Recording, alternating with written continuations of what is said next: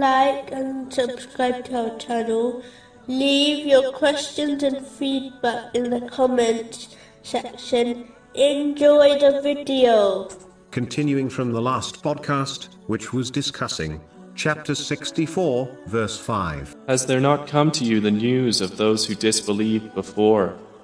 So they tasted the bad consequence of their affair. This verse indicates the importance of truly reflecting on the stories and teachings of Islam.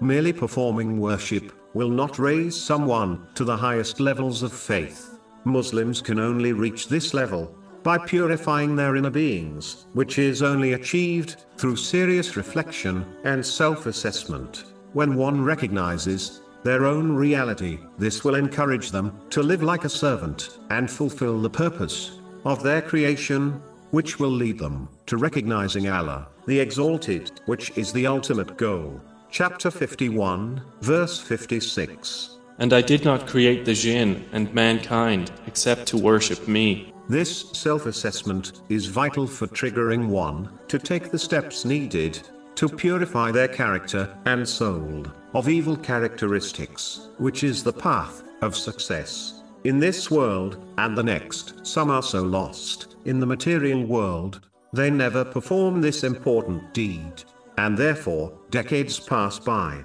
without them changing one single bit. Muslims must use the time of strength they have been given in order to self-assess and change for the better before they reach the final stage of weakness, when they will desire to change but will not possess the intelligence or strength to do so.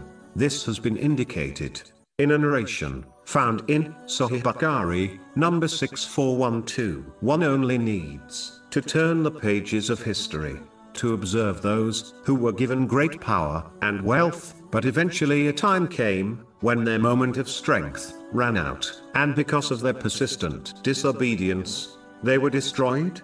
Those who used their moments of strength in the correct way, by pleasing Allah, the Exalted, will be blessed by Him in such a way that even after departing from this world, they will still be honored by society.